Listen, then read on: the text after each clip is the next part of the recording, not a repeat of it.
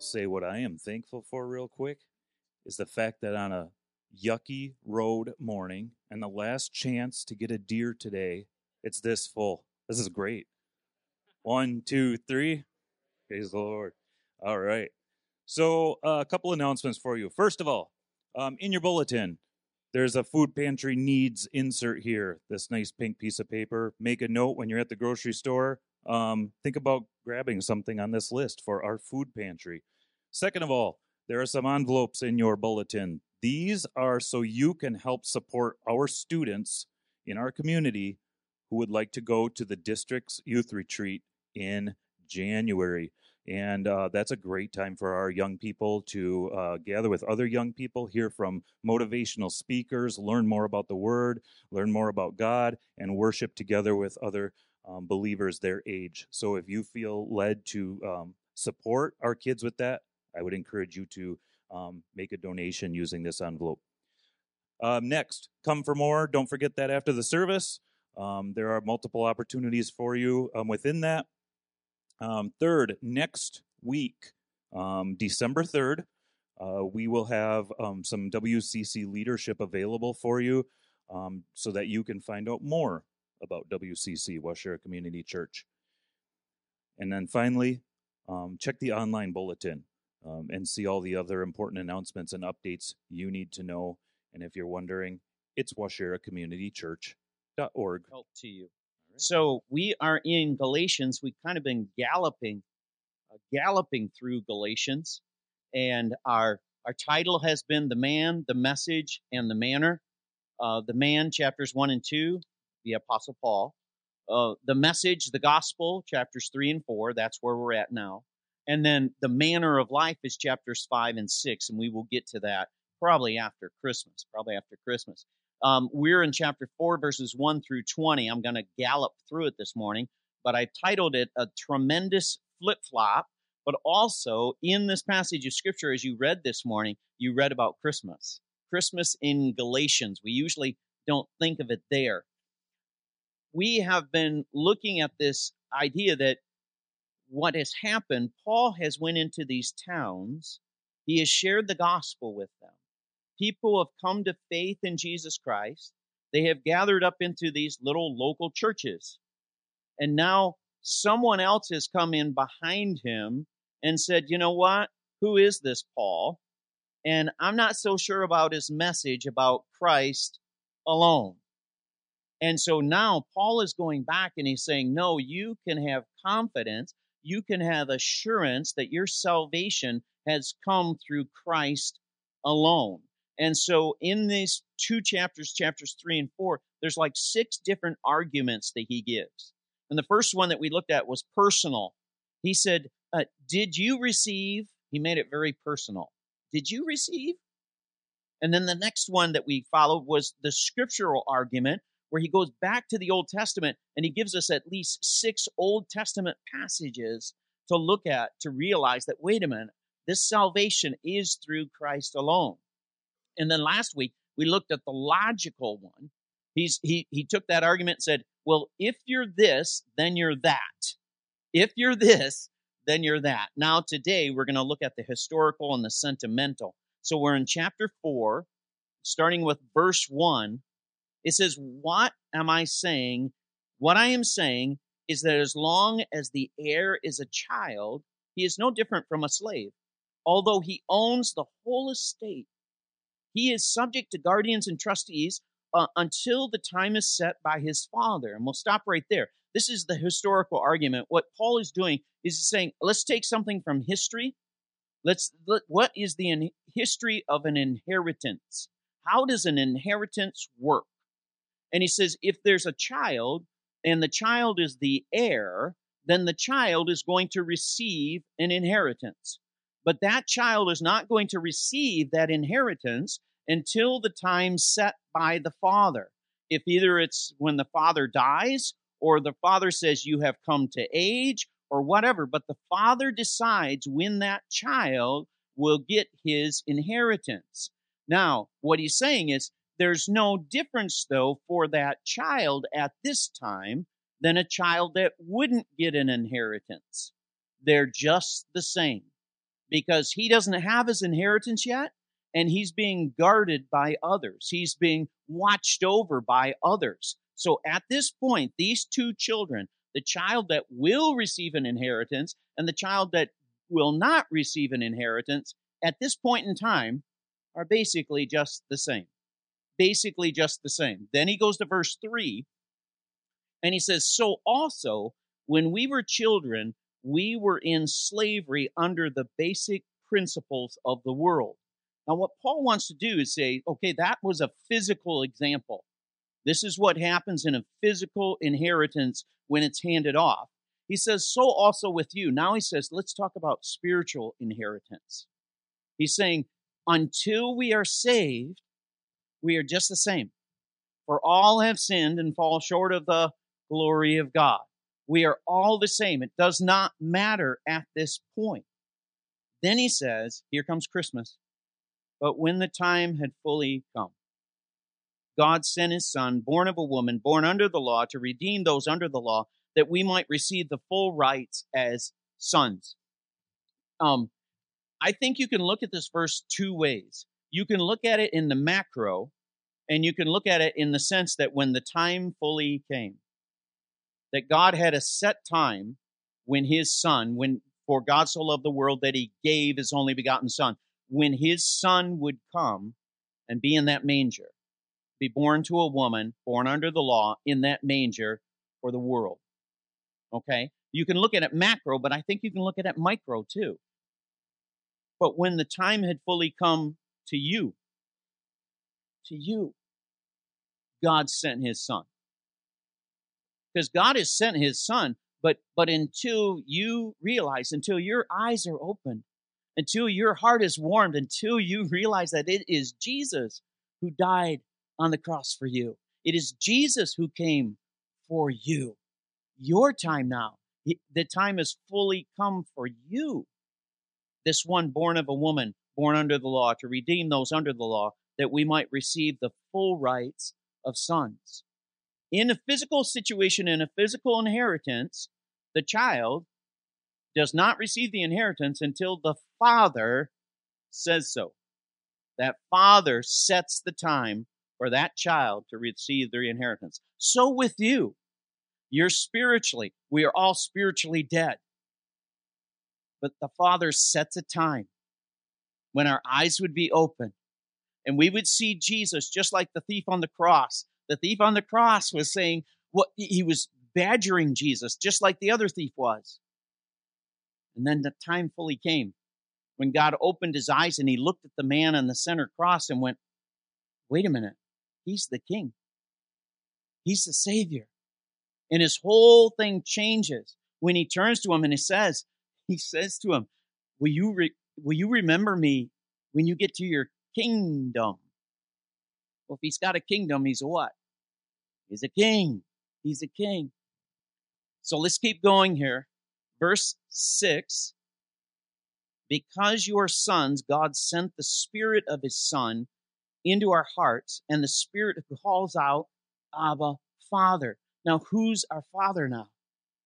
God is our Father. So you are no longer a slave, but a son. And since you are a son, God made you also an heir. He made you also an heir. Now, you are now part of another family. You're not a part of the family of the world, of this world. You're a part of the family of God's kingdom. And the emphasis there is you've been adopted. We were all the same before. But now you're adopted into his family. And with that comes an inheritance. And what is that inheritance? Righteousness. Being able to stand rightly before God, not because of your own doing, because even in that verse it says, God has made you also an heir. God is the one who has made you an heir. He's the one that has set the time. And so he ends this with, formerly, when you did not know God, you were slaves to those who by nature are not God's. But now that you know God, and I love this distinction he makes here, or rather, are known by God. How is it that you are turning back to those weak and miserable principles? The greater inference says, not that you just know God, Yeah, I know God. Oh, yeah, there's kind of a higher power going on. And no, are you known by God? Does God know you? Wow, what a difference that's happening there. So here is the historical argument saying, in a physical inheritance, as a child, you have an inheritance, but you have not received it until the Father says so. So now here's you have a spiritual inheritance. There's a spiritual, for God so loved the world that he gave his only begotten Son, that whosoever believe in him shall not perish but have eternal life. You have an eternal life there, but it's set by the Father for you to realize it, to respond to it, to move toward it, to call out to him who has provided this. History argument. And then we get to the sentimental argument when we get to verse. Oh, well, I skipped 10 and 11. Let me read those. That's the end of it. You are observing special days and months and seasons and years. I fear that you have somehow I've wasted my efforts on you. So after he does the history argument, he says, but why are you putting so much emphasis on these things? Why are you putting so much emphasis on these things that you're trying to do to make yourself, you think you're making yourself holy? Why are you doing that when the Father has adopted you into the family? Now he goes to the sentimental. I plead with you. There's the sentimental. Brothers, family, become like me, for I became like you, and you have done me no wrong. You have done me no wrong. As you know, it was because of an illness that I first preached the gospel to you. Now, I want you to see something here. He says, I became like you. They are saved. How did they get saved? These Gentile Christians. Did they get saved through the law? No. They got saved because Paul stopped there and told them about Jesus Christ. And so they were saved by grace alone. He says, I'm just like you. That's how I was saved. By grace alone, by grace alone. But then he said in that next verse, as you know, because of my illness, I first preached to you the gospel to you. This is really neat here because Paul gives us a little insight here. As he's traveling through Galatia, and there's an illness. What happens when you have an illness? It makes you stop, right? It makes you stop. You can't keep going. It sometimes, right, Dave? It puts you in a hospital, and it stops you. So it looks like what's happening here is because of an illness, I preached the gospel to you. So Paul was traveling through, but because of an illness, it stopped him in that place. But we know by Paul's experience that whenever he stops, does he stop spreading the gospel? No. So even though he was ill and stopped him in that place, he continued to share the gospel with them. Verse 14. Even though my illness was a trial to you, you did not treat me with contempt or scorn. Instead, you welcomed me as if I were an angel of God, as if I were Christ Jesus himself. So this illness was to the point where it stopped him in that place. He shares the gospel with them, but this illness was to the point that they had to assist him. It was a trial to them. So they had to care for Paul. So he not only stopped in their town and he shared the gospel with them, but they started to care for him. And he says, man, you cared for me as if I was one of your own or even beyond. I mean, you treated me better than you treated yourself. You even looked at it like an angel or Christ Jesus himself. I mean, wow. The love that you poured out onto me in my illness was tremendous. Then he says in verse 15, what has happened to all your joy? I can testify that if you could have done so, you would have torn out your eyes and given them to me. So now you kind of get a hint that what was his illness? His illness must have been with his eyes. I mean, because why would they have said, I'll tear out my eyes and give them to you? So maybe his illness was in his eyes. You know how you've done that, right? As parents, your kid's going through something and you wish you could take the pain for that kind of situation. Well, that's what he's saying about these people. These people showed such love to him that they would have tore out their eyes and gave them to me. But what Paul is struggling with here is that kind of love. And then you get to verse 16. Verse 16. Have I now become an enemy by telling you the truth? Wow. I told you the truth. I told you the truth in hard circumstances. You cared for me. You cared for me so much that you would even give your eyes for me, kind of thing. But now you've turned on me. And what I've told you, you are rejecting. How is that possible? How is that possible? And I put down there, you can become an enemy by telling the truth. You can. By just telling the truth, you can become the enemy. It was said a couple times this morning in the Thanksgivings, that we need to pray for our country and we need to pray for the world that we live in. And it can happen that those who are Christians, truly Christians, who are following after God's word, who are sharing the truth, not our truth, but God's truth, can become the enemy. Oh, I don't know if I signed up for that. I signed up for, when I became a Christian, way back when, 11 years old, I signed up for when you became a Christian, you're going to church and, truly saved and everything else. It changed your life. Now you weren't following just rules. You had a relationship with Jesus Christ. Because of that relationship with Jesus Christ, your life changed. Your life was transformed. And in the world that I grew up in, that was a positive. In the world looked at that as a positive. If they knew you went to church and if they knew your parents were Christians and going to church and everything, wow, you got scooped up. Why? Because they saw you as moral. They saw you as you'd be to work on time. They saw you as telling the truth. They saw you as all these kind of things. They saw those qualities of a Christian and they go, that's who we want to hire. It's not so today, is it? It's not so today. If you say that you're a Christian in certain circles, you might not get the job. And you haven't even spoken yet. You haven't even said the truth yet.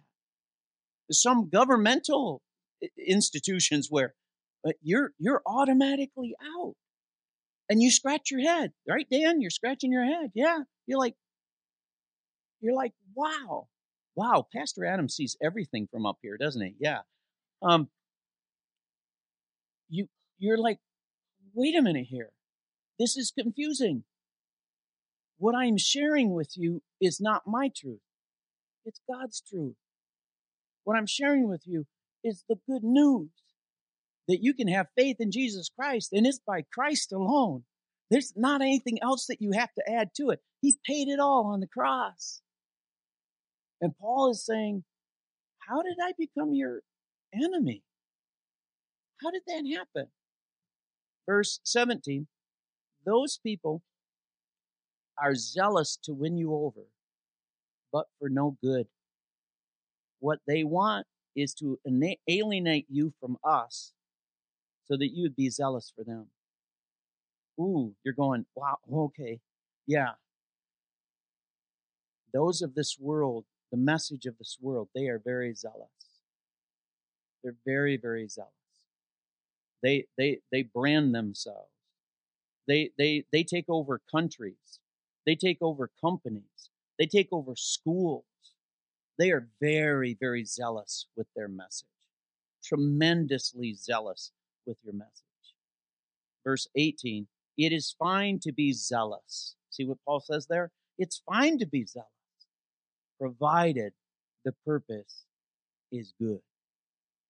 There is only one who is good. Who is he? Jesus Christ. He's the only one that is good. And there is only one good news, and that's the gospel. So it's fine to be zealous, provided the purpose is good, and to be so always, not just when I am with you. I thought of this when I looked at that. I thought, oh, this is just like Ellis. When Ellis was here a couple weeks ago and he was preaching, And he said, sometimes we look out at the world and we look out there and go, oh man, it's so messed up, and there's so many problems, and blah, blah, blah, and we start pointing the fingers and everything else. And Ellis, what he said from up here, he said, yeah, that's so, but maybe we should stop complaining, and maybe we should be zealous. I'm throwing that word in there, zealous with what God has to say. Maybe we should be zealous with God's words applied to the problems of our world.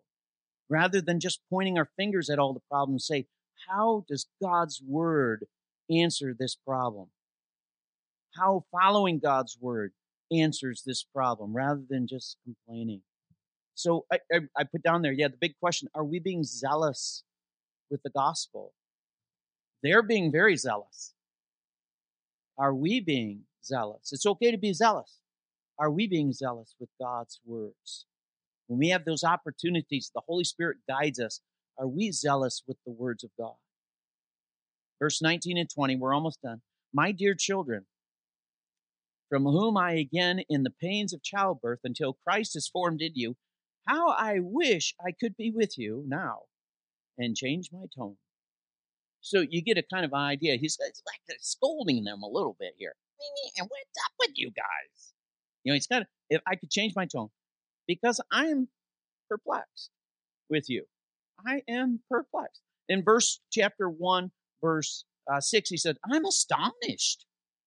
Chapters 3, verse 1, he says, who has bewitched you? Now he says, I'm perplexed. I'm perplexed. And I think we could say the same thing of the church today. What is perplexing about the church? Let me give you 3 of them. First one, it's perplexing that in the church, even amongst God-fearing people that are following after Christ, that we follow the path of fear rather than faith. That's perplexing. But I'll pull back and say, what did Jesus say to his disciples at times? Oh, you of little faith. Oh, you of little. So is this brand new? No, it's not brand new. It's been around for a long time. But it is perplexing when we go the route of fear rather than the route of faith.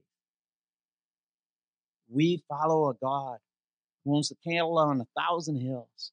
We follow a God who is coming again. We follow a God who's providing an eternal home for us. That's who we follow. Here's a second one. When we go the route of revenge over reconciliation, that's perplexing. When we go the route of revenge, we take on the tools of the world, the ways of the world, rather than the ways of God of reconciliation or restoration. So Peter, what happens when he's in the garden scene? Boom, he pulls out that sword just as quick as he possibly can. He's going to take care of this. And what's Jesus say? Put the sword away. That's an improvisation or improvised there. Yeah, put the sword away. And I think we can get complex at times. And the church has not been perfect. There are times that we have wielded the sword. We have went the route of revenge. We've went the way of the world in situations rather than reconciliation. Here's the third one. I'm perplexed when we get so selfish over being selfless. When we get so selfish as a church rather than being selfless. And again, these are old, okay? So the disciples, what are they doing all the time when they're walking with Jesus? They're trying to figure out who's the greatest. Well, I'm the greatest. No, I'm the greatest, kind of thing. They were selfish rather than being selfless.